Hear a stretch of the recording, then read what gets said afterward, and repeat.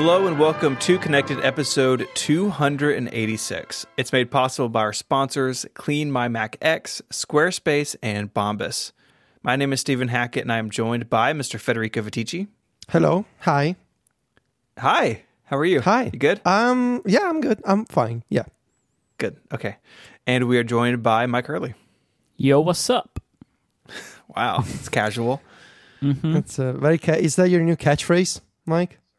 Mm-hmm. Yeah. Yo, what's up? Very original. Super. Mm. Yeah, super unique. Mm-hmm. Do you remember the Budweiser commercials? The what? It was Budweiser, right? That was Budweiser. Oh yeah, right? that was that. Yeah, that was. I think so. Was it watching a game, drinking a Bud? Big show today. Yeah, there's nothing going on. Well, is it going to be just about the MacBook Air? Because if so, Yes. I'm going to leave the show right now. Okay. That's very rude. So there was a possibility that Stephen wasn't going to be here this week. He had a family vacation, which got postponed. Yes. And I'm very pleased that Stephen's here, because otherwise I would have had to do a MacBook Air monologue towards the end of the show. Uh-huh. I have that's good hours of news. content ready to Great. go. Good.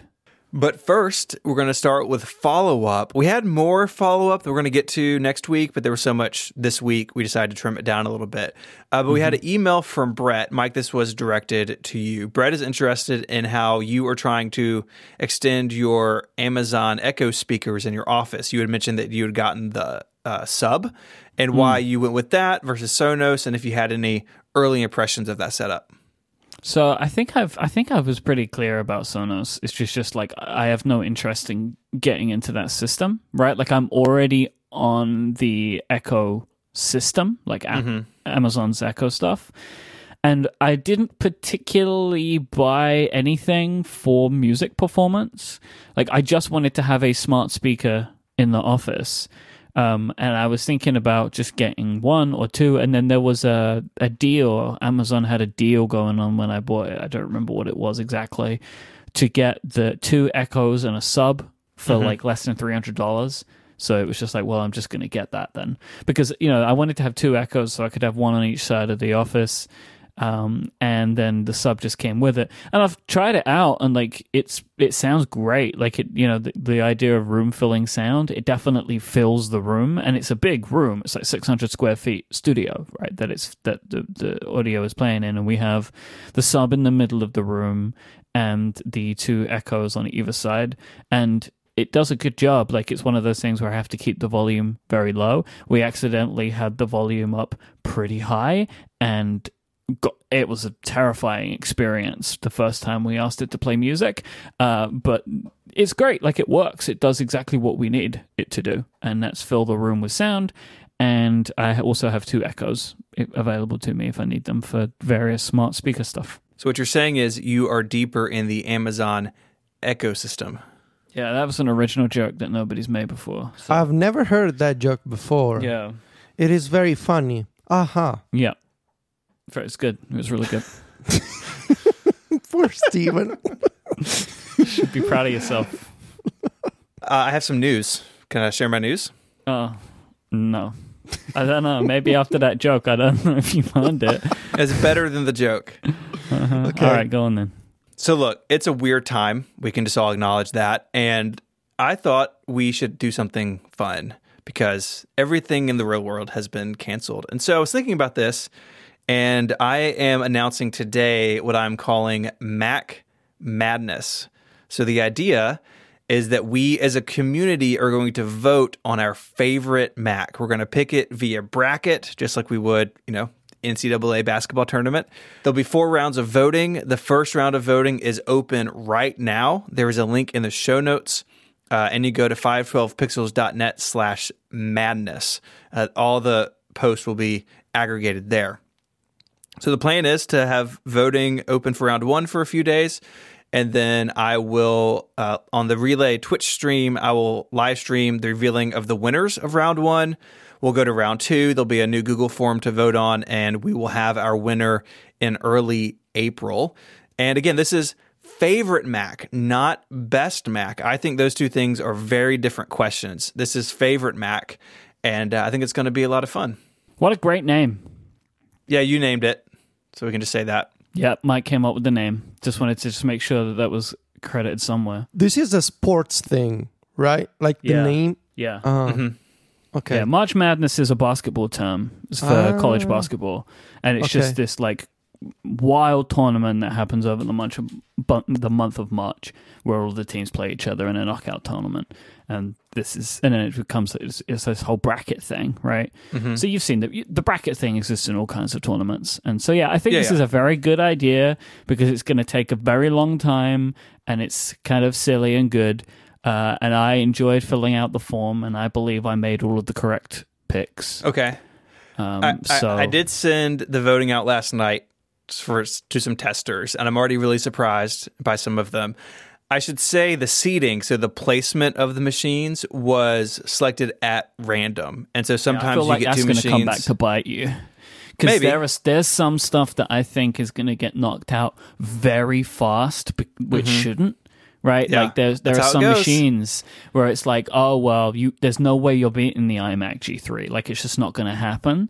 But I think the thing that goes up against the iMac G3, I think, was also a good machine. It's just stuff like that where it's like there are some real heavy hitters That's how it works in sports. You know, sometimes a good team falls early, and sometimes you get a Cinderella story. You know, someone from the back of the pack moves forward. So we will see. We'll see how it goes. I got a lot of very emotional reactions from people when I sent this out last night to a handful of friends. So go vote, and I'm really excited to share the results of round one. I'll be sharing those on Friday afternoon. I'll tweet and have a blog post with the time that I'll be on the live stream, and voting will close about an hour before, so I have time to update the bracket. It's a good idea. I mean, I think we're all thinking about this, right? Like, what extra stuff can we do whilst we maybe have a little bit more time in our lives and can also try and provide more distractions for people in the world at the moment? And I know we're all working on some things, but this was like a really good idea to do fast because it's related to March, right? So you kind of got to get it underway. So this is a good idea. I like it. This was not a thing 18 hours ago. Like this all happened very quickly. Like, unlike maybe some other stuff, is like you have that idea and just get it done quickly because it's more of a time sensitive thing. When we all have a lot of time, so there's no rush or anything. Yep. There's a video on the 512 YouTube channel that just went live explaining it and getting into the seating a little bit more, so you can see some of the examples of what I think will be exciting matches between these Macs. Mac matches. Mac matches. Mac-ups. Mac-ups. You want to know the name I was going to go with? Yeah. So you named it Mac Madness, which is a better name than I had in mind. Mine was March Macness. That's also good, though. Like, that is also, like, if you would have named it that, I would have been like, oh, that's a really clever name. Like, there really isn't that much difference between the two of ours, but, like, March Madness is as good as Mac Madness. So we have a bunch of stuff to talk about. So what if we take a break and then we'll come back? How does that sound? You ready? Everybody cool with that? Yeah, I'm also currently rebooting my iPad, and it's got 13.4 on it, so get ready for lots of noises coming my way. Oh, already? Mine is going slow. That's not fair. Good internet, baby. I also have good internet. Mine is still downloading. Well, what can I say? All right, this episode of Connected is brought to you by Clean My Mac X. Clean My Mac X makes it easy to optimize your Mac and maintain it at its peak performance. It has a whole bunch of useful features like system junk removal and Space Lens, which is a fantastic name, that lets you see a comparison of all your folders to detect those that are taking up too much space. Lets you dig out that huge folder of stuff you had forgotten about, eating up your SSD. Clean My Mac X is one of the best investments you can make to get your older Mac working as good as new. And it's different from your average Mac optimization tool because it includes real-time malware monitoring, which works in the background, scanning your Mac for potential threats and notifying you if any issues are detected. And it's far beyond security stuff. It is a great help when it comes to uninstalling apps from your Mac because it removes both the app and its leftover data to help you avoid that digital clutter. Clean My Mac X is notarized by Apple, so it's being checked by Apple for malicious components. Get Clean My Mac X today with a 30% discount at macpaw.com/connected. This discount is only valid for 2 weeks until April 1st. So go now to MacPaw, MacPaw.com/connected. Our thanks to Clean My Mac X for their support of this show and Relay FM. So we have a lot of exciting good news today. Let's start with some bad news. Okay. It has been announced since our last episode that WWDC will not be happening in its current form. In 2020, it's going to be an online-only event. There really isn't a lot more to say than that because Apple kind of haven't given anything. Like sometime in June, there will be an online keynote and there will be developer presentations. We don't know about sessions, like what it's going to look like. We don't know about labs, really. We just have like a basic outline. It's effectively like, what did we think was the bare minimum? Like that's what they have announced that they're doing. But of course, there's still a lot of time between now and sometime in June for them to flesh this out a little bit more, which I would expect that we know a little bit more about it beforehand. But yeah, obviously we will not be doing a live connected anymore. Obviously. If there's no WWDC, because plus me and Federico wouldn't be able to get to America anyway, so... I mean, the obvious question is what they're going to do in terms of labs and just the ability for developers to engage with Apple engineers and ask questions and, submit their code and do all the things that they usually do at the labs. And I think they will do something here. I think there's obviously this is all new, so Apple is going to use the next few months to figure all these out. But I think this is the obvious outcome. Probably going to do a keynote with some Apple employees in the audience. It would be my assumption. I don't think Apple wants to fly in a bunch of international press, but maybe the situation by June will be better, although I'm very skeptical at the moment. There may at least be the possibility for some American people Maybe. to be there. Who knows? Like, we just don't know. We just don't know. Maybe it's just Jason. Jason just drives down. He's the only one there. He power slides his way in. That's right. He's the single member of the audience clapping, like a very slow clap for Tim Cook. It'll be interesting to follow WWDC from Europe in terms of time zones. I do wonder, am I looking at like a week of staying up until 2 a.m. to follow sessions?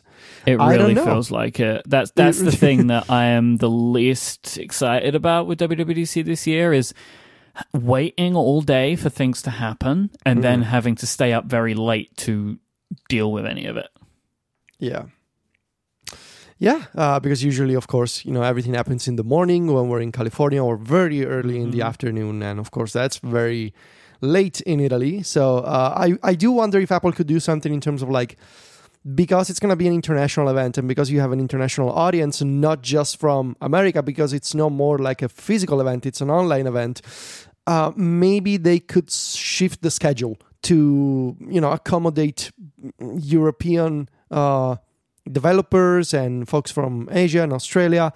So maybe they could shift that to an extent, but also it's an online event, so you can always watch the videos later. And, sure, you can watch the keynote live, but then I guess the sessions you can just pick and choose. And I would assume that every single day there'll be a bunch of sessions that you can watch live, and everything else you can just pick from the archive and watch at your own pace and schedule. So it'll be bad for me because I know that I will stay up and watch sessions live regardless. It'll be a different type of experience in terms of writing my annual review. It'll be very different. So I'm sad, of course. This is obviously unfortunate, but also I actually like that I'm staying home and not leaving Sylvia and the dogs this time. So next year we'll meet up again in California, but this time should be interesting to see what they do.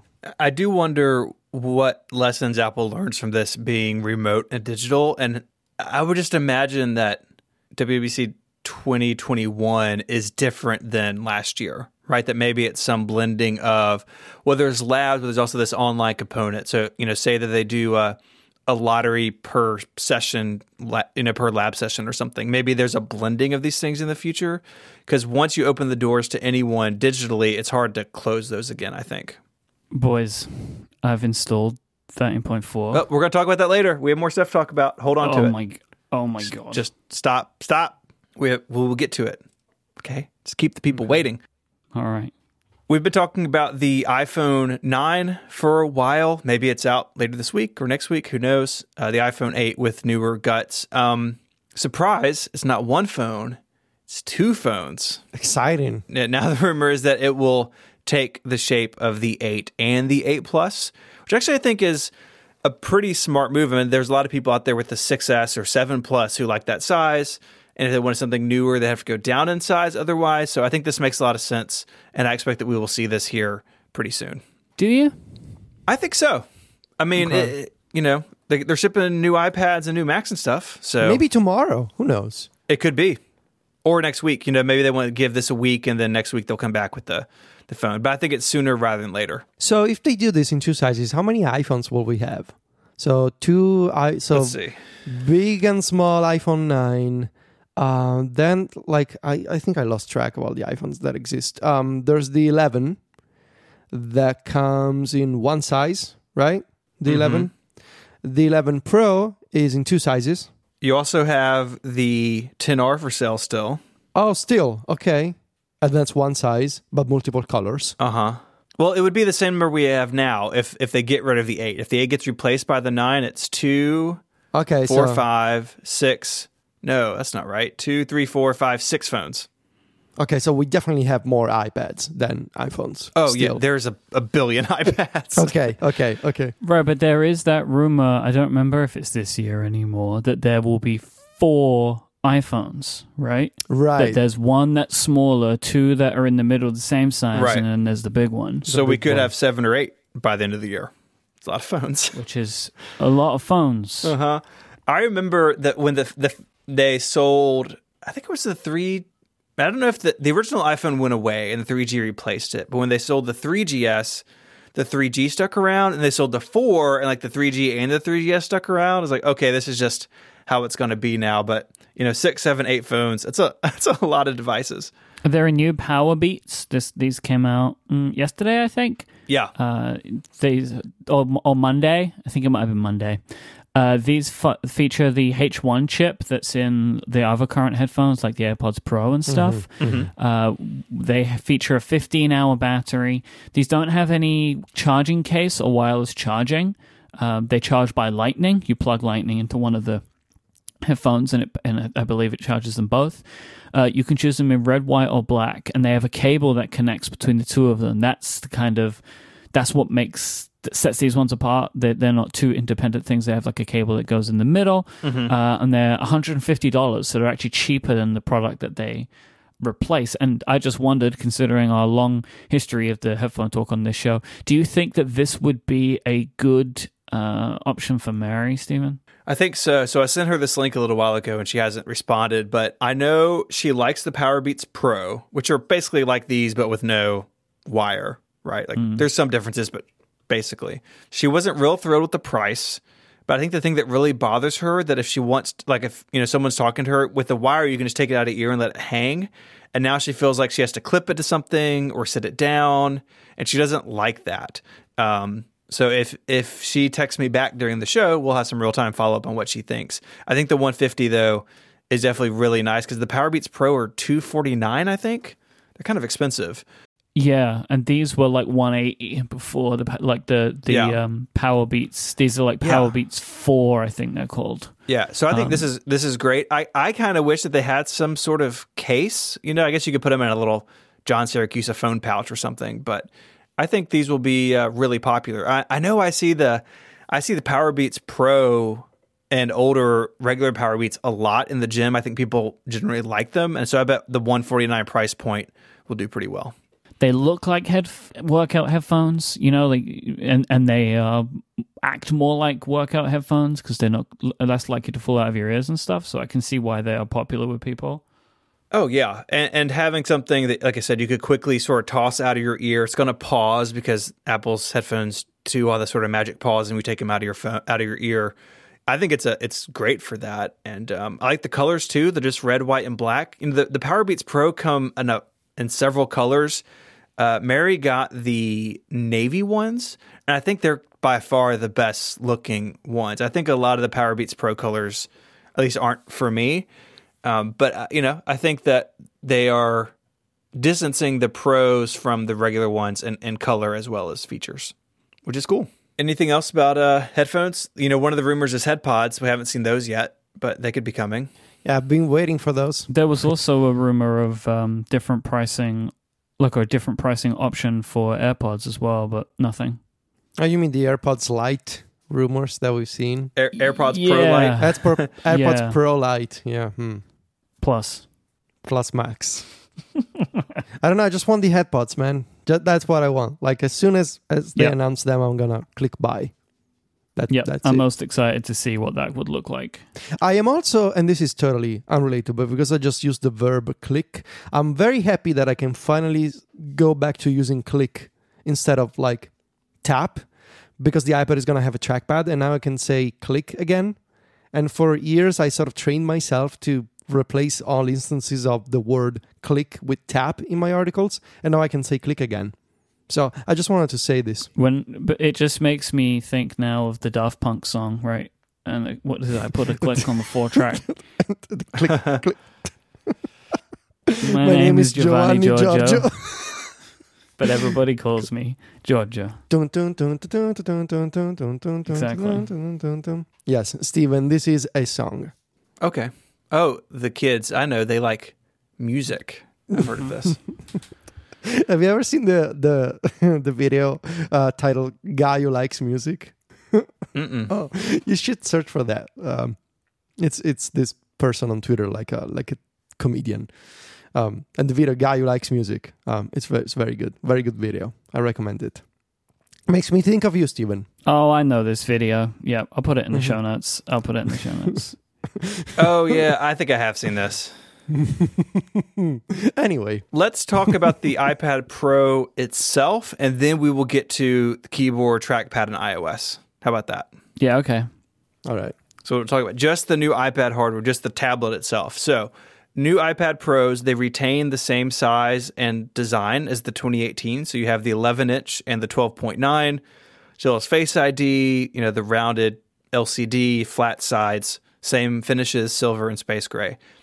On the inside, we have the A12Z, or A12Z, if you're Mike. Z, yeah. A12Z Bionic. So as far as I can tell, looking back through some stuff, this is the first time we've seen a, quote, X series, like the A12X. First time we've seen one of these get revised. Generally, you get one generation of this, and they are in lockstep with the iPhone. In fact, I kind of thought we would see the A13X or something along those lines this time, but we haven't. We know why. We know why, though, right? Because because the next major chip will include a 5G antenna or radio. So right, and I think that's why the 5G iPad Pro, out on the horizon somewhere. Yeah, we'll get the A14X or whatever it will be.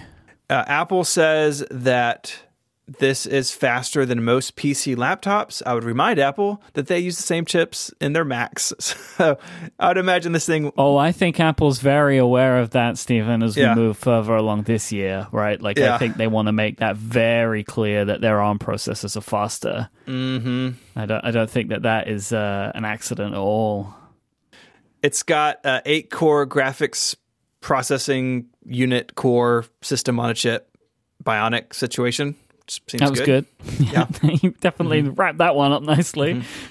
The around back, I think, is the biggest change. Most people notice it has standard wide camera and it has an ultra wide camera as well. So this is similar to the iPhone 11, not the 11 Pro. So it doesn't have the the I zoom think in this is lens. one of the not necessarily bigger surprises, but like something that we didn't necessarily realize. I think I can speak for myself that most of, and I'm probably speaking for everybody else, we all kind of believed that because we were getting the little square module, that it would have 3 cameras and that there would also be a sensor included, right? Like a time of flight sensor.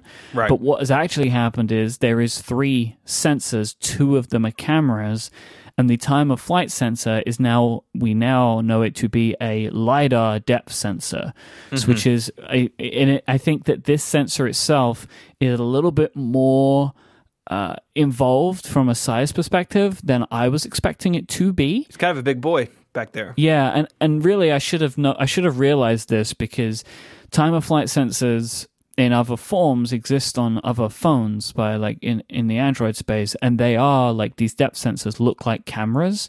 But I just assumed that considering it was going to look like the 11 Pro's camera unit, that it would be the 11 Pro's camera unit plus something else. But that's not the case. So this is the basically the same camera unit as the iPhone 11. So it's ultra wide and wide, i.e. regular lens. It doesn't have a telephoto lens. But I wouldn't be surprised if, I don't know if Apple mentioned this, but I would be surprised if they couldn't do something with that LiDAR to help with depth sensing for portrait photos anyway. Like it feels like you could probably do that, but I don't know. To read from Apple's page to kind of help explain what the LiDAR sensor is for. So it says the custom-designed LiDAR, which means light detection and ranging scanner, uses direct time of flight to measure reflected light from up to 5 meters away, both indoors and out. It works at the photon level, operates at nanosecond speeds, and opens up tremendous possibilities for augmented reality and beyond. So for the AR thing itself, continuing from Apple's press pages, on the new iPad Pro, AR apps become even more realistic. Placing an AR object now happens instantly. Realistic object occlusion allows AR objects to pass in front of and behind real-world structures. Improved motion capture and people occlusion are more accurate than ever, and developers will be able to create even more immersive experiences. Basically, it just seems like a sensor like this is really what you want to be able to do AR stuff properly, because it allows for accurate sensing of the world rather than a camera and some machine learning trying to work it out. Can I say something about that press copy? I know. I saw what you did. You highlighted a word, and yes, I agree with you, but go on. It works on the photon level, operating at nanosecond speeds. That's just how light works, Apple. You didn't invent anything. That's just how light works. But doesn't it sound more fun that way? The photon, we are crafting every photon perfectly, individually, based on the characteristics of the light. Like, come on. Well, I mean, you gotta explain to people what it does, right? I don't know how lasers work, so yeah, photon and nanoseconds, cool. Like it just sounds cool. So Apple made 2 videos for this product and the keyboard. They are amongst Apple's best videos, I think, in a long time. One is just pretty standard one called iPad Pro, your next computer is not a computer. But then they've made another one, which I think is the ad, which is called How to Correctly Use a Computer, which is really well done, but a fantastic follow-up to the not a computer video, or like what's a computer video, in a way that I think kind of really throws shade at the people throwing shade at that video. It's like a very good... Like, it's basically it's presented in an old school sounding class video, right, of how to use a computer, and effectively shows why, Apple would be saying that this new iPad Pro with the Magic Keyboard is better than any computer, because basically it's listing these things, the ways that we know computers are used, and then shows why, like, this product is better than those things. It can break out of the typical constraints. Just go watch this video, because I can't do a good enough job of explaining it. It's really very excellent. They should do more of these videos and have them be like sort of like the Dharma Initiative videos in Lost, with like instructions on how to use a computer, but it's actually just about the iPad Pro. It's really well done. I love the video, especially because it shows like the Magic Keyboard in action. And one of the questions that I had from today's article that I did on Mac Stories about it was, can you actually use it on your lap?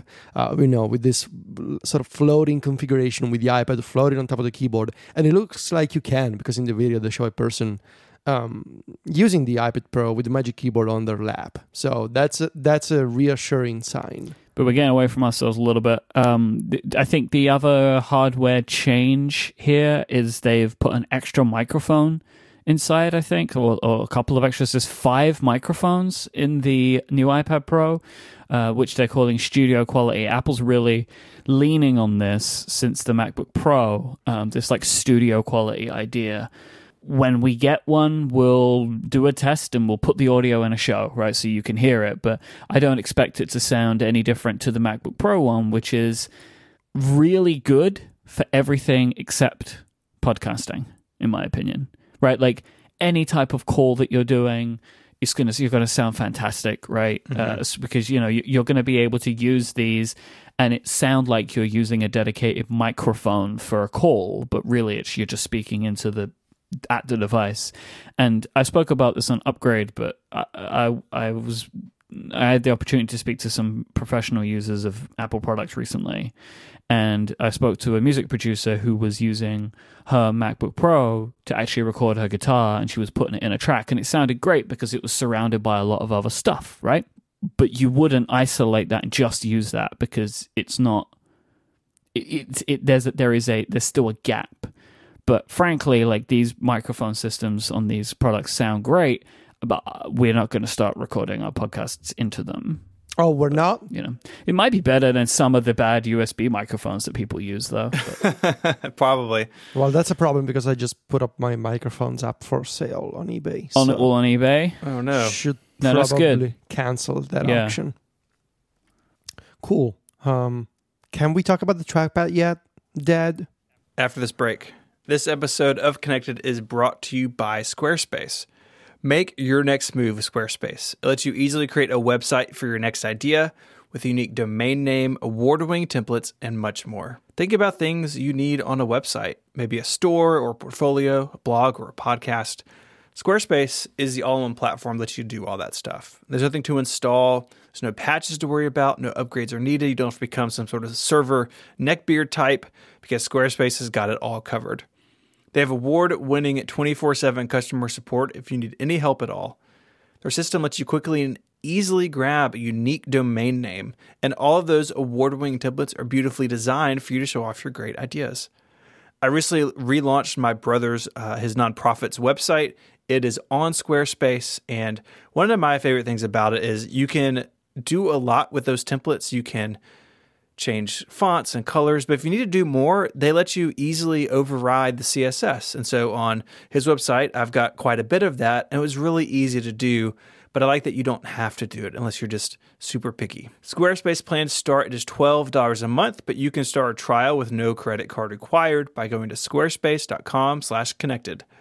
When you decide to sign up, use the offer code CONNECTED to get 10% off your first purchase of a website or domain name and to show your support for the show.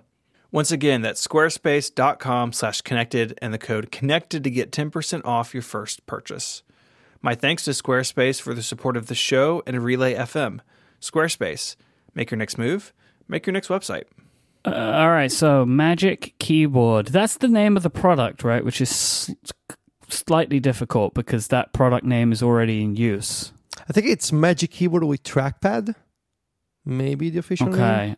Maybe. Yeah, I still think just Magic Keyboard Folio would have done it. That would have been enough. But right. But anyway, or I think what we will probably end up calling this is the Magic Keyboard for iPad. I think that's just going to be the name. Yeah. But it looks like on all of Apple's pages, they are just calling it Magic Keyboard. Like that's it, which is, I mean, sure, but like we have another product to talk about today, which includes the Magic Keyboard. But anyway. The Magic Keyboard for iPad, in thinking of, so this is kind of funny. Today, when this product was announced, I had started a bullet point in our show document because I was doing our prep for the day to talk about the idea of pointing devices and trackpads on the iPad in the sense of the rumors that came out last week of it being in iOS 14, right? Mm-hmm. But we have it now. And honestly, in thinking about this product, an idea of Apple producing a keyboard with a trackpad on it, there are a lot of potential routes that they could have gone. And in my opinion, Apple has done the absolute maximum that I thought that they could have done, and maybe even surpassed that in some areas. I am blown away by how this product looks. I cannot fathom this floating cantilever design. Like, it is the iPad G4, right? It is this floating... it took me a long time of, like, looking at this product to realize that the iPad is actually suspended over the top of the keyboard. I had to see the ad. The ad is what showed me. Yeah, because it was like, hang on a second, but where does it? Do you just angle it and put it down again? Right? It's like that was kind of how I was imagining it work. Like, it really is fascinating, and I cannot wait to use it because it is such a peculiar and amazing looking design. Like, I really cannot believe that they have done this. It, like, how does it maintain balance? Like, how heavy is the base?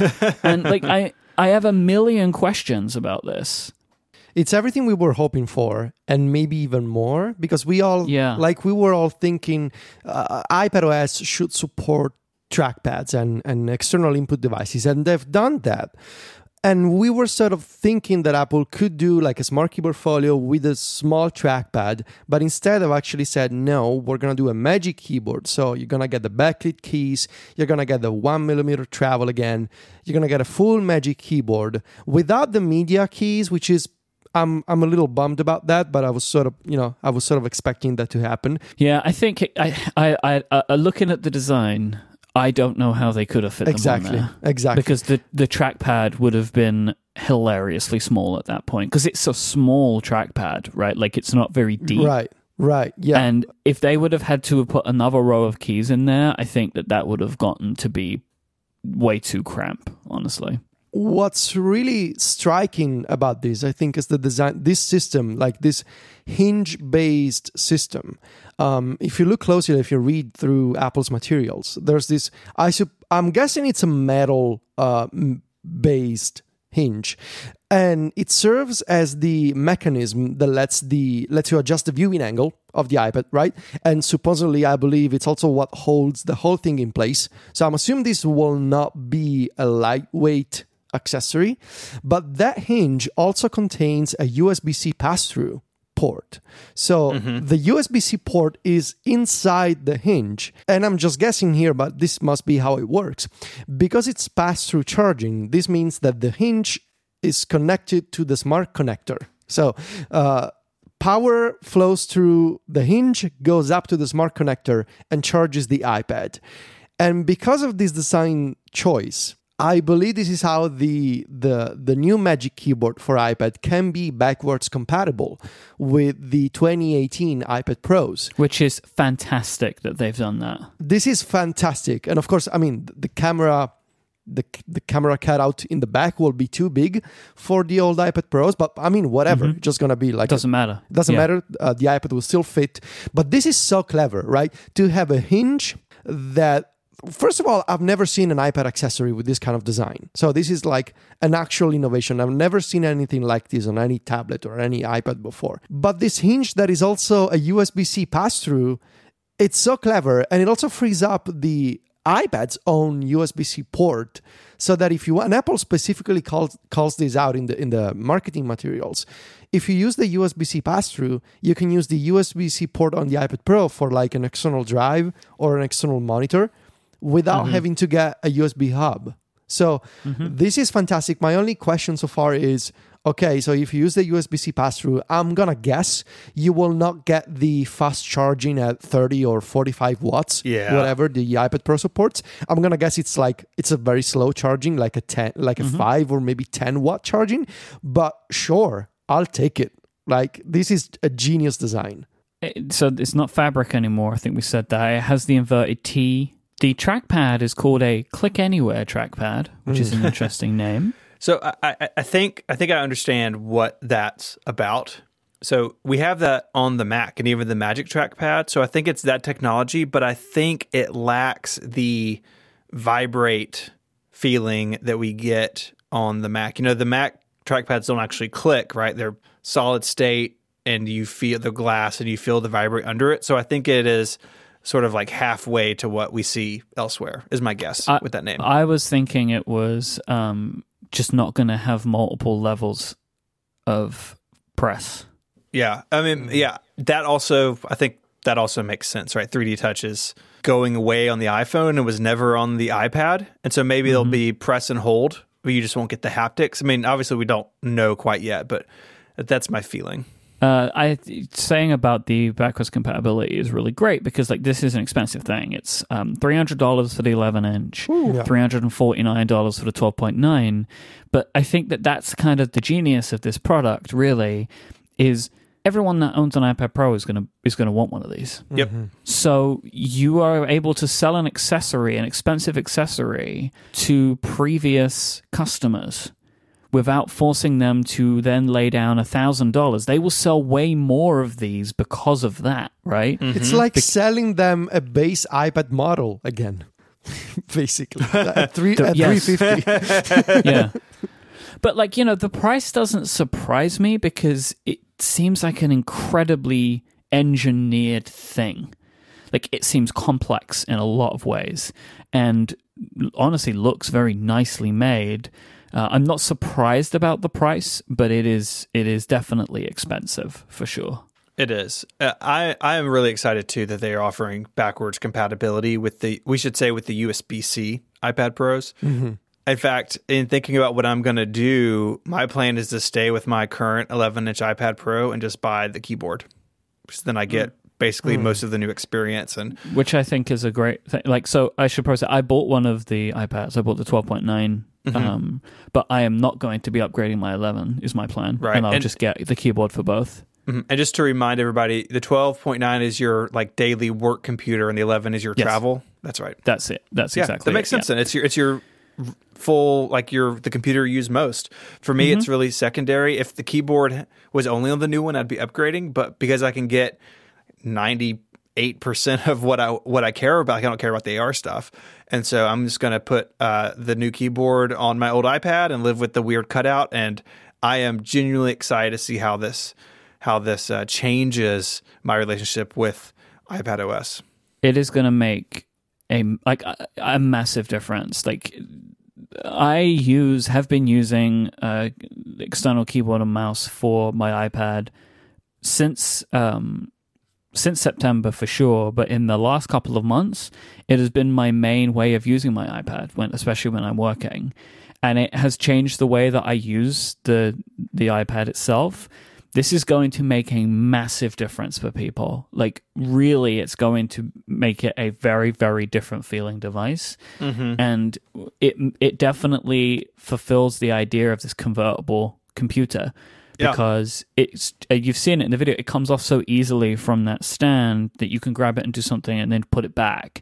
And that is what it's like another thing that I'm just genuinely like really, really thrilled about this because it's going to, I think, propel the iPad to a whole other level for a lot of people.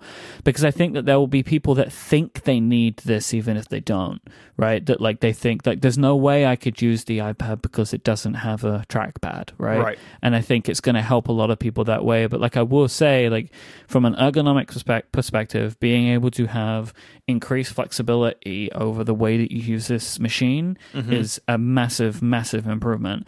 And like for me, like something that I'm really excited about is the fact that you can attach different devices now. Like I can have a trackpad and a mouse and choose between them for my iPad on 13.4. That's a big thing for me because I do like to mix up my input devices. So I think this is going to be really huge for people. Not just the Magic Keyboard, but also just general trackpad and mouse support being baked into the operating system, which we should talk about now. Although just one other thing, they are making traditional smart keyboard folios available for the new models. So so if you don't want this or don't want to pay for it, you're not stuck with it. I do want to say too before we talk about how it actually works, they're also bringing support for the Magic Mouse and the Magic Trackpad, which Apple makes but weren't compatible until this new software only update. the second version of those, like the Magic Mouse 2 and the Magic Trackpad 2. I don't think the first version of those is supported. At least the webpage doesn't mention that. Only the second version. Okay, cool. All right, so iOS 13.4 is out in GM now, but it will be out next week on the 24th. Oh, by the way, I got a silver 256 gigabyte iPad Pro 12.9 inch. Correct color. I went with silver. Just mix it up. I just want to mix it up. I've been having space gray forever, so I was like, yeah, why not? Let's go different. I've got the silver. I think it's going to look really nice with like the black Magic Keyboard in iOS. So can you explain how this is working? Like it's not a mouse and cursor in the sense that we have on the Mac or on Windows. It's something a little bit different, right? The cursor itself is a very small translucent dot, and it does a very good job of changing color depending on the color of the background. So it's doing something very smart, right? So like it's dark when it needs to be and light when it needs to be. Okay. It disappears very quickly when you stop using a trackpad. By the way, I have both a trackpad and a Bluetooth mouse connected to my iPad Pro right now, and I can use both of them. Oh, nice. So it's the same way that I have on my iMac. So yeah, just same here. Whatever one is the one that's been most recently used is the one that takes over. So I could, in theory, as I've been doing, gestures with the trackpad and moving the mouse with a mouse.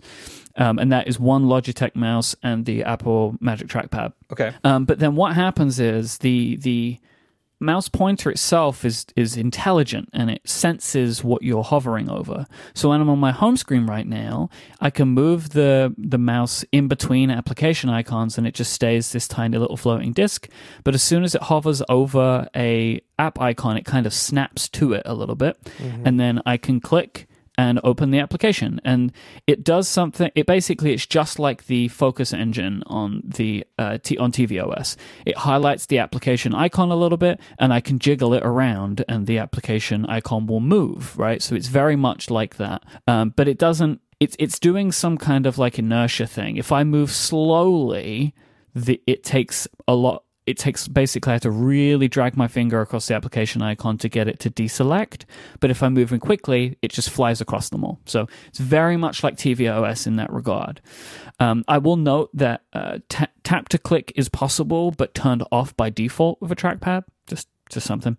When you open up an application like Safari, Safari is obviously very well supported here. When you are hovering over text, the cursor immediately changes to an I-beam, so you can select text.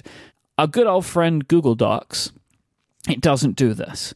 So you, for example, you have to be, you basically have to treat it as if it is your finger, where you're double tapping on a word, and then you select the word, and then you grab one of the little blue beams, and then drag it down to select the text, right? So there is going to be some work that some developers will need to do, depending on how they currently support different text selection.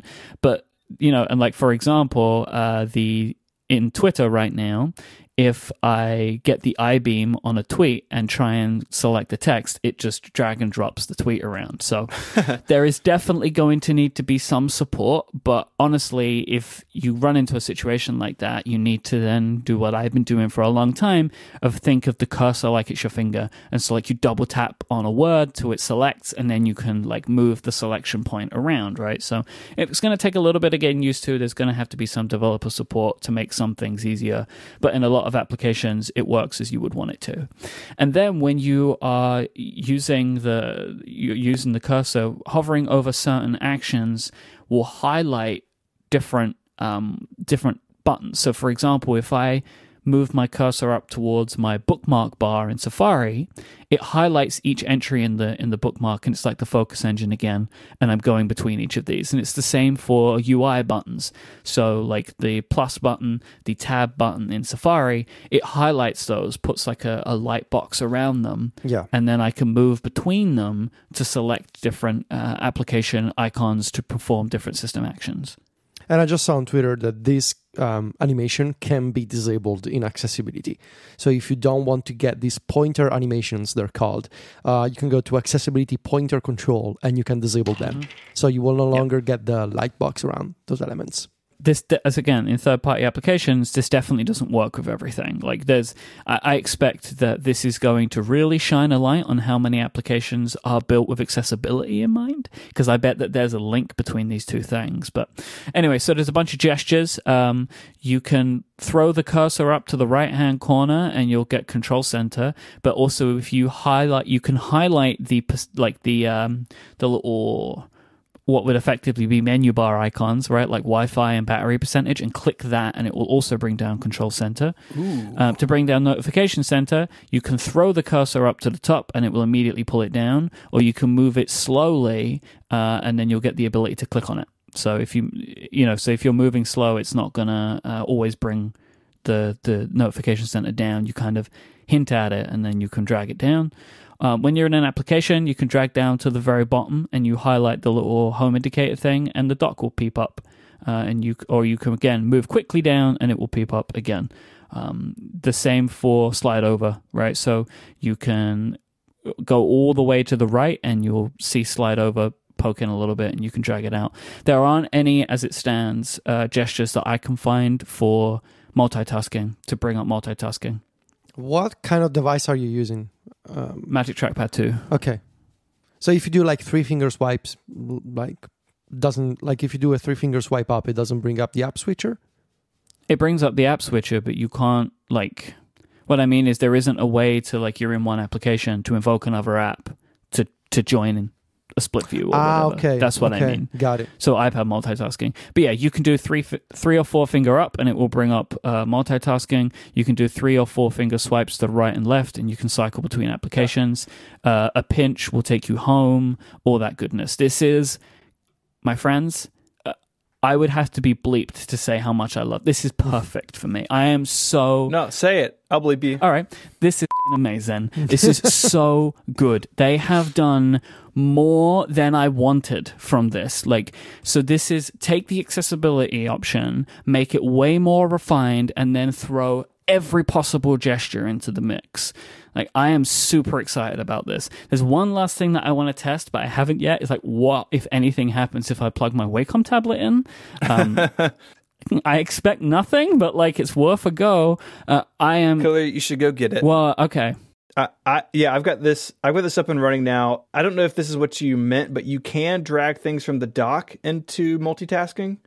Yeah, but I mean, there isn't a swipe gesture to bring, because there is a gesture to bring, or something you can do with the cursor to bring slide over in. You just basically slam the cursor right into the right hand side, and it will bring it in. Right, you can bring in your slide over applications, but there isn't a similar thing for multitasking, to bring an application to multitasking. Okay, yeah, I want to play with this a lot more. I mean, clearly, just clicking around, some things work better than others because it is early, but I'm excited. I'm very happy to see that they've actually done this. If only because, and Mike and I were talking before the show, this feels like a vindication of all the things we've been arguing for the past couple of years, especially in the context of the iPad Pro specifically being this new kind of modular and hybrid maybe computer. So the idea that it's still a tablet, right? You can still use it as a tablet. Nobody's forcing you to get a trackpad, to get a keyboard, to get a mouse. It is still very much a tablet, and Apple multiple times in the press materials today, they've mentioned this is a touch-first experience. But they also say, and this is very interesting, that the trackpad complements the iPad's experience for additional precision when dealing with text selections, for example, when dealing with just using an external keyboard and easier navigation. So the idea that, and I think this is the one argument where there has been such all this back and forth over the past couple of years, that the iPad can become different things depending on the kind of work that you need to do. And you look at what I've been doing, what Mike has been doing. We use the iPad as a tablet, but we also have vertical stands. We have external keyboards. We use the iPad at a desk, right? We have external displays. This idea that a single piece of glass can be a tablet with multi-touch, but can also be this sort of hybrid between a laptop and between a desktop workstation. That is so powerful to me. And there's this sort of technological beauty in the idea of this single object can produce fundamentally different experiences. Mm-hmm. That to me is so powerful and so beautiful, from a merely geek standpoint, right? And this is a culmination of that idea, that now you also get full system-wide cursor support, and it's not just for text fields, it's not just for text areas, it actually blends with the entire UI. And so I feel like we've been working toward this conclusion for the past couple of years. And last year, we were optimistic when we got that accessibility mouse support. We thought, okay, this is a first step. Give us the real thing. And now the real thing is here. And it mostly works with everything already. And of course, developers will have to add support for, as Mike mentioned, more UI elements in their apps. Yep. But this is incredible. And this to me is like Apple confirming that we were on the right path in thinking the iPad Pro can become multiple things. It's like, it's maybe even Steven is familiar with this, the Nintendo character, Kirby. Kirby is like, it's a pink blob and it can become all kinds of things, right? Yeah. He sucks in Marco and he becomes the guy who cares about coffee, and he sucks in John Voorhees and he cares about game controllers. Sure. I would like to bring to you two things. One, the Wacom tablet did nothing. Oh, no. Okay. Which is fine. I wasn't expecting it. It was a bit of a stretch. Two, so a tip that I've given people for a while about how to use a mouse effectively with your iPad is to map the second click or the right click to long press, the contextual menu. I was super pleased to see that is the default now, that like a right click will launch the contextual menu. But the fun thing is, it is now instant. There is no delay when you use the right click. So when you do it, it just immediately opens the contextual menu. You're not waiting for the forced long press action that was occurring before. Yeah. So so that really kind of treats that second click as a right click, which is a much nicer interaction. Mm-hmm. And there are those settings in Settings General, Trackpad and Mouse. So you can set tracking speed, scroll selection, and secondary click. On my Magic Mouse, secondary click was off by default, but if you set it to right click, then it will show you that contextual menu on a right click, which is nice. Pretty much like how the Mac and PC work as well. This is really cool. I'm really impressed already in just like 10 minutes I played with it. This is the best. So I do have to say also, after 10 minutes, I really do hate the Magic Mouse. I'm going to have to find a better mouse for this. Yeah, I don't like the Magic Mouse. Yes. Magic Trackpad, regular mouse. I guess the only thing about with the benefit of the Magic Mouse is you do get some gestures, I suppose. Yeah. But you won't get those of other mice. Yeah, that is nice. Apple are also working with third parties like Logitech, and I think this is fantastic. That Logitech have made a keyboard that will be coming for the regular iPad and iPad Air that includes a trackpad as well. And a function row. Yeah, that one also has a function row, which is funny. But it's it's like a big case of a kickstand. There's no cantilever. But I think that this is really good that Apple have worked with these companies to make products available for other for people that use other products rather than the iPad Pro. I guess we should probably pour one out for Bridge at this point. Yeah. It's tough, right? I mean, if you want that clamshell design with the fully adjustable hinge, I guess then maybe there's still a market for that. And I don't think the market is as strong anymore because and it's cheaper. The Magic, because the only reason I wanted the hinge was so I could have my iPad at any angle, but that's what the new Magic Keyboard will do. I mean, look, frankly, it might be that this thing comes in and every time you tap it, it falls over. And it's like, all right, now I want right? It's like, okay, now I need the bridge back, right? Like, there is a possibility that, like, whilst this thing looks amazing, there might be some issues with it that we haven't been able to experience yet. Things that I know do not happen with the bridge keyboard. But I did have a Bridge Pro on order, and I am trying to cancel that order just because I don't think I'm going to want it or need it. Yeah, what they should do is they should try and pivot to sort of make the Bridge Pro like also a USB hub, maybe, but like to give it additional features, because I think at this point the only differentiating factor is, assuming that that Apple's hinge system works, the only differentiating factor is the design. Like, if you really want an aluminum-made keyboard, the Bridge is that, and also it's cheaper. So that could be a selling point. Yep. Like if Bridge, like it's $150 less, I guess. So my thing is, it is definitely cheaper, but I think the type of person that the majority of people that would want to buy a product like this have extra money to spend because they're buying that product in the first place. it's still a 200-pound keyboard for an iPad.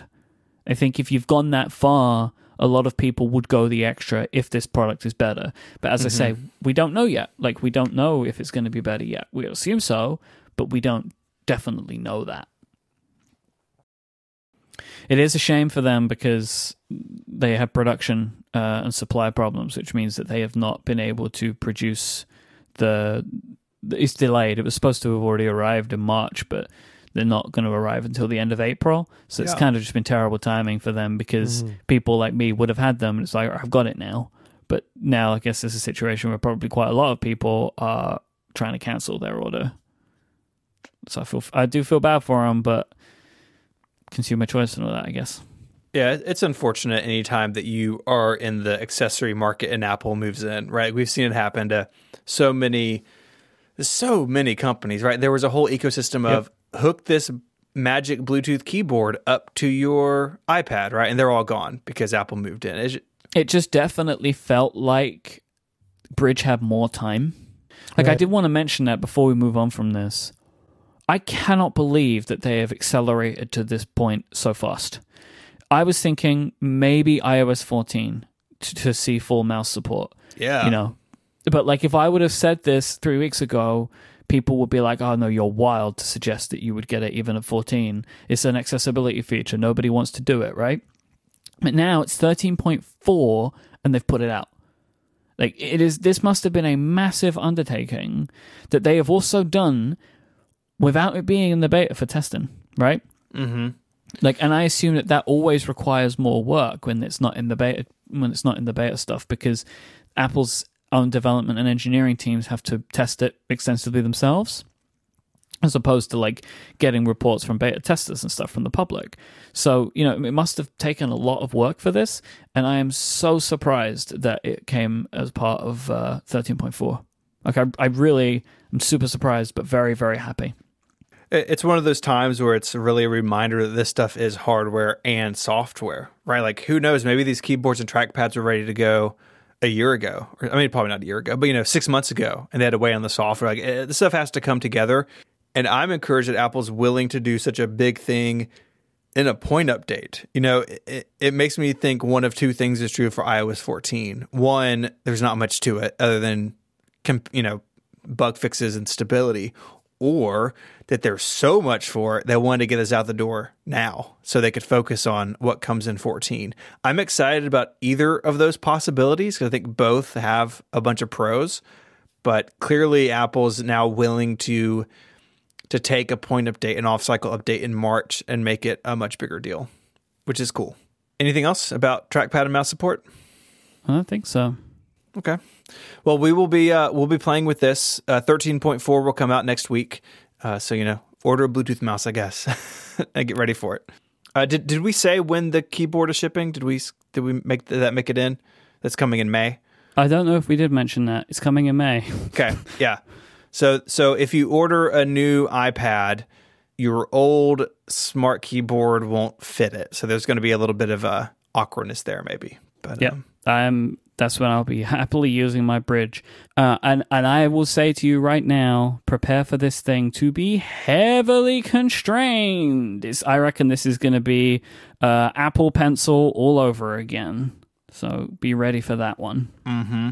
A lot of people want this, and also the world is madness. So, All right, we're going to wrap up with some Mac updates. But first, I'm going to tell you about our final sponsor. This episode Connected is brought to you by Bombas. If you're in the habit of working out, maybe you're at home and you're like me, you're exploring workout applications that you can play on your Apple TV. There's a bunch of that stuff out there. It's not the easiest thing in the world. It's not always comfortable, but Bombas socks can make it way more comfortable. I've got a bunch of Bombas socks. I bought a bunch for my wife. She stole a pair of mine, which were too big for her, but she was like, these are great. Please get me some. And we both love them. They are stylish, they're comfortable, and they're great for working out because they don't slip down. We've all worn socks. Maybe you're running or playing basketball or riding a bike or something, and your socks start to like slip down in your shoes, and that's terrible. Bombas socks, they don't do that. They are high-performance socks in styles made specially for sports like basketball, tennis, running, golf, and much more. They're lightweight, which means no matter how hard you're working, that polycotton blend will keep you dry and comfortable and cool. They provide support in places you didn't even know you needed it, like your arches. And each sock is built with a special arch support system so it's not too tight. Constantly pausing to adjust twisted and bunched up socks if you're on something like the treadmill is enough to make anybody quit. Bombas socks are designed with left-right contouring and a wide stitch seal to keep them perfectly in place. Bombas even gets rid of that little ridge across the top of your toes, that little seam. Not there anymore with Bombas, so they're super smooth across the top of your foot. And for every pair you buy, Bombas donates a pair to someone in need. Visit bombas.com/connected to get 20% off your first purchase. That's bombas.com/connected for 20% off. bombas.com/connected. Our thanks to Bombas for their support of the show, our feet, and Relay FM. Apple has revised the MacBook Air, so it includes the Magic Keyboard introduced on the 2019 16-inch MacBook Pro, but they did a lot more than that. So much faster CPUs. They're using 10th gen Intel CPUs, and before it was just one CPU option. Now you can choose. The base has an i3. The middle one has an i5, but you can optionally spec it up to a Intel i7 that is quad core. So the base options are still dual core like before, but now you can get a quad core option in the MacBook Air. So as Jason Snell said in Slack a little while ago, there is now a high-powered MacBook Air again, which is super cool. 80% faster GPU as well. It is 6K capable, so you can drive a MacBook Air, use it to drive a Pro Display XDR. No comment from Apple on how loud the MacBook Air will be while doing that, but it can do it. And they have increased the base solid-state storage, now starting at 256 gig SSD, which is fantastic. 128 is just too small. There is a 3-mic array. So again, probably not best for podcasting, but if you have some recording to do, it should sound much better. The advanced stereo speakers, which I've heard from everybody, sound fantastic on the 16-inch. And all in all, I'm so happy that I can now fully recommend the MacBook Air to someone buying a machine for themselves or for an employee or for their kids going off to school. This is going to be a great computer. It starts at $999. It starts at $899 on the Education Store. Just thumbs up all the way around for me on this new MacBook Air. I'm pumped. Yeah, so, I think the starting options are real good. What do you think about the CPU choices? The base clock is really low, but they turbo up. And from my experience with the MacBook Air, it's got headroom for that.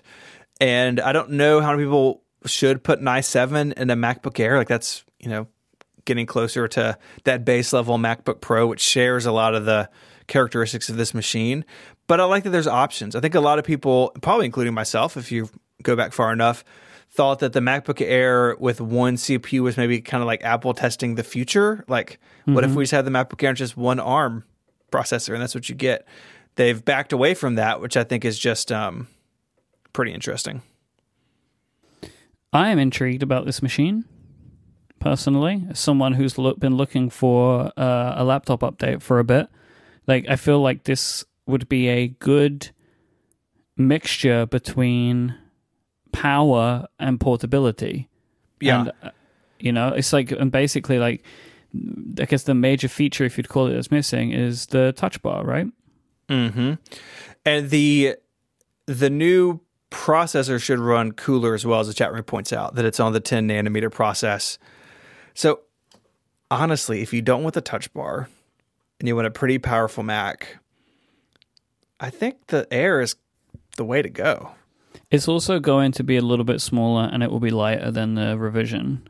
Yeah, and it has a better keyboard than the when they do update the MacBook Pro, they will, I'm sure, make it bigger and heavier. Yeah, especially I think they're totally going to go 14-inch on the MacBook Pro. So I think this is stellar, and I think if you're just looking for a Mac notebook and you don't need the big Pro, I think this is totally the way to go.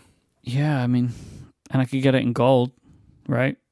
If I wanted that. Do they still do them in gold? Yeah, you still get it in gold. Gold, silver, and gray.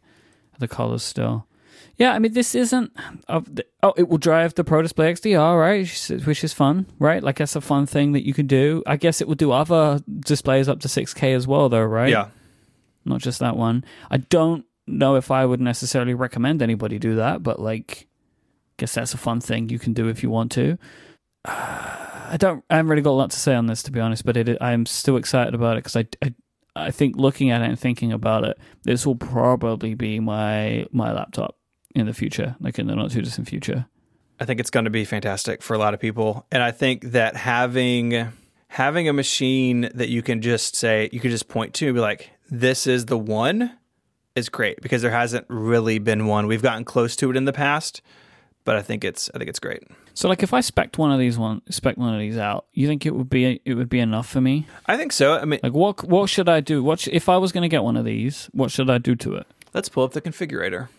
So I guess I would want the i5. I think that'd be enough. With 512 gigabytes. Yeah, because so your workflow is some editing a couple times a year on the road, right? Like, it's not... No, that's not the case. It's your recording machine now, isn't it? Yes, this will be a recording machine. So I figure I don't understand why you're not just recording on the best Mac that you own, but... Because I will be editing on the best Mac that I own. Do that on the same computer! Power. No, you don't. Look, if you've listened to anything I've been saying, you know why I can't do that. Like, I don't want to be sitting in this, like, little soundproofed area all the time. I know. Okay, so I would do i5. I don't think you need the i7. And again, I'd worry about fan noise, so I do the i5. I would do 16 gigabytes of RAM, just so you have it when you edit on the road with this computer. I would put a terabyte in it. And I'll do a terabyte. $1,700. That is, £1,700. That feels pretty good. So let's open a new tab. Let's look at the MacBook Pro 13-inch. I know there's probably going to 14 coming. It has the bad keyboard, but let's just compare what you could buy today. So 13-inch. Let's pick the base one because it has the i5, 16 gigs of RAM, and a terabyte puts you at $2,100. Yeah. And that i5 is 2 generations older, and you get the touch bar. You said the same number of ports. You do get better. Oh, I don't know what better graphics. Let's see. I think the Pro still has better graphics, but it's not a big need for you. I'd buy the Air. I think that's what I'm going to do. If you're buying today, I'd buy the Air. I don't know if it's going to be today. It'll be soonish, maybe within the next couple of months. But I think even then, I would be. I can't think of what a MacBook Pro would necessarily provide me that I would want more than this. Mm-hmm. Right? Like, what else would it really give? I mean, the Pro does have better GPU. You probably don't care. Like, I think I just do the Air for your needs. Yeah, I do the Air for my needs. Like, it would be audio recording and then editing when I'm on the road. So I honestly think that the MacBook Air is probably it. And like, that is what I wanted for a long time, right? Was just like for them to make the MacBook Air all good again, and then I could use that. And so I'm pretty happy. I think that this will be the machine that I will want. And at some point as well, Adina will get one because she's using one of the old good MacBook Pros. Sure. Well, and that thing has definitely seen better days. Well, what you could do is you could get the Air. If you're unhappy with it as your recording machine, an Air would be perfect for what she's doing now, and then you could upgrade to the Pro. Yeah, like that's a very good. Yeah, that's a good shuffle. But I'm still a little bit away from doing that. Sure. Well, you got furniture to buy, and you may not be able to go to the studio for a while, anyways. Yep. Before we leave this, we should point out the Mac Mini it's not even an update, really. They doubled the storage. There's no CPU or GPU changes. Apple mentioned, so this is in like the bottom of the MacBook Air press release. It didn't even get its own release.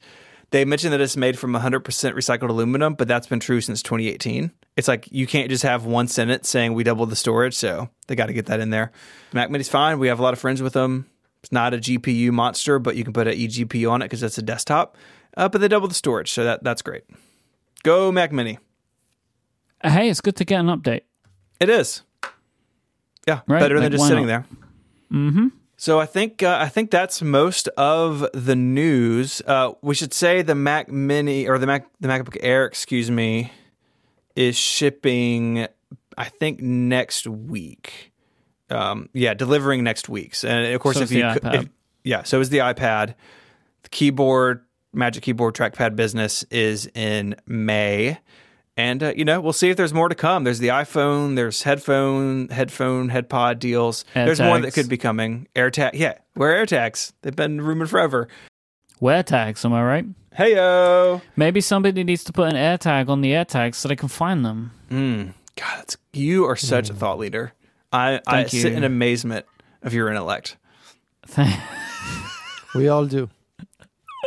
Federico's here. Federico, are you sad about your Mac Mini? Are you going to go upgrade to the same computer? No, it's still doing fine. At some point, I will probably add more RAM if possible. I have no idea how. I know how to do it. Future. Bring it to me. Sure, I will. Whenever I did Roses. Whenever the world goes back to normal, I will bring my Mac Mini. Oh yeah, you did Roses, didn't you? On like at Mac stock. That was the thing that you did. He did. I remember that photo. I did. Like with the golden ratio and everything. Oh yeah. And then I also did an iMac. It was a real fun trip. Yeah. By the way, for the record, 13.4, I restarted my iPad. It still says 3 hours remaining. So I'm not sure whatever is going on. It doesn't want to install for me. It's making me wait. A lot of applications need to add in swipe gestures and stuff like that is another thing that I'm noticing. So like applications that have like swipe gestures on Mail and stuff like that, it just doesn't work. I got Mail to do it with the Magic Mouse, but it was very unhappy about it.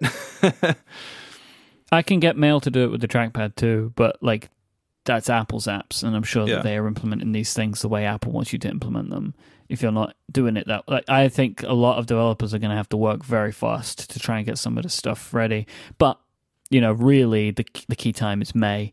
You want to have a lot of these done for when the keyboard ships, because that's when most people are going to start really using this, because people might buy that keyboard because it's such a nice keyboard and it has the cool cantilever, not necessarily thinking they want the trackpad, but once the trackpad's there, you're going to use it. And so I think it's going to really, really quickly increase people's usage of trackpads on iOS at that point. Also, can we just say they're releasing an iPad with trackpad mouse support that you touch. No touch on the Mac. I think at this point, the old adage of like, oh, you don't want to hold your arm out is dead. And I think it's much more about Mac OS is nowhere near ready for touch. Yeah. It's just like we have a touch OS and we have a non-touch OS, and that's that. I think at some point, we'll see if the UI is blend, but the UI, like just look at your Mac. There's nothing ready. There's nothing ready to be touched there. Everything is tiny. No, it needs a stylus or an Apple Pencil or something to make that anywhere near usable, and that doesn't really make sense for a lot of people. Exciting times, though, right? I mean, who knew that Apple was going to have so much stuff out during everything that's going on in the world? I think it's very exciting, and I think all of it looks pretty stellar. I'm excited. And I would say a very welcome distraction. Yeah, it's nice to talk about new products with you guys. Yeah. And it's nice to draft Macs in a bracket. It's nice to be excited about trackpad support and that we can play with it now. So it is in the developer beta. I'd imagine the public beta will be tomorrow or the next day. No idea. I bet it's coming. I bet it's coming soon. MacMadness.com is, in case you want it, is $2,410. Oh, not doing that. Why not? Yeah. So go to MacMadness.com. There's a lot of different ones available, though, if you want to get yourself a URL. I feel like you should brand it. But 512pixels.net/madness. That's pretty short. I do want to say, I guess before we go, that I've been complaining about Mac Pro components not being for sale, and Apple has fixed that too. So you can get the Vega Pro GPUs and the Afterburner card. As of right now, they're all shipping in the next week and a half. There's still no sign of the GPU I'm interested in, which is the W5700X. No sign of that quite yet. So hopefully that is coming later. But if you want the Pro Vega 2, go spend $2,800, I guess. How much is an Afterburner? $2,000. Okay. It's a lot. But, that's like 2 Pro stands. Well, the way I think about it is you get a 16-inch MacBook Pro or you get a Pro Vega 2 MPX module. And the Duo, the Pro Vega 2 Duo is $5,600. $5,600. Mm-hmm. So you get an iMac Pro or that video card. You could almost get a base Mac Pro or that video card. They're expensive. I hope it's good video. It's the best video. Paying that kind of money, you want good video. Mm-hmm. It's the best. It's the best video. Ooh. I think that does it then. I think it does. Mm-hmm. What a day. People are very mad at my random seating. Very upset. Yeah, I did say I was bold move to do random, but I feel like it was I feel like it was the best way. Mm-hmm. Some of them were particularly bad, like the 2012 to 2015 Retina MacBook Pro and the Mac SE30. A lot of people are going to be mad about that, but it gets the people going, you know? Yeah, I guess, so to speak. If you want to find links to all this stuff we've been talking about, head on over to the website relay.fm/connected/286. While you're there, you can send us feedback or follow-up email, or you can become a member to support the show directly. You can also find us on Twitter. Mike is there as IMYKE, and you can find Federico on Twitter at Vitici, VITICCI, and eventually he'll be running iOS 13.4 soon, but not yet. You can find me on Twitter as ISMH, and my work, if you can call it that, at 512pixels.net. I'd like to thank our sponsors this week, Clean by Mac X, Squarespace, and Bombas. Until next time, gentlemen, say goodbye. Arrivederci. Cheerio. Adios.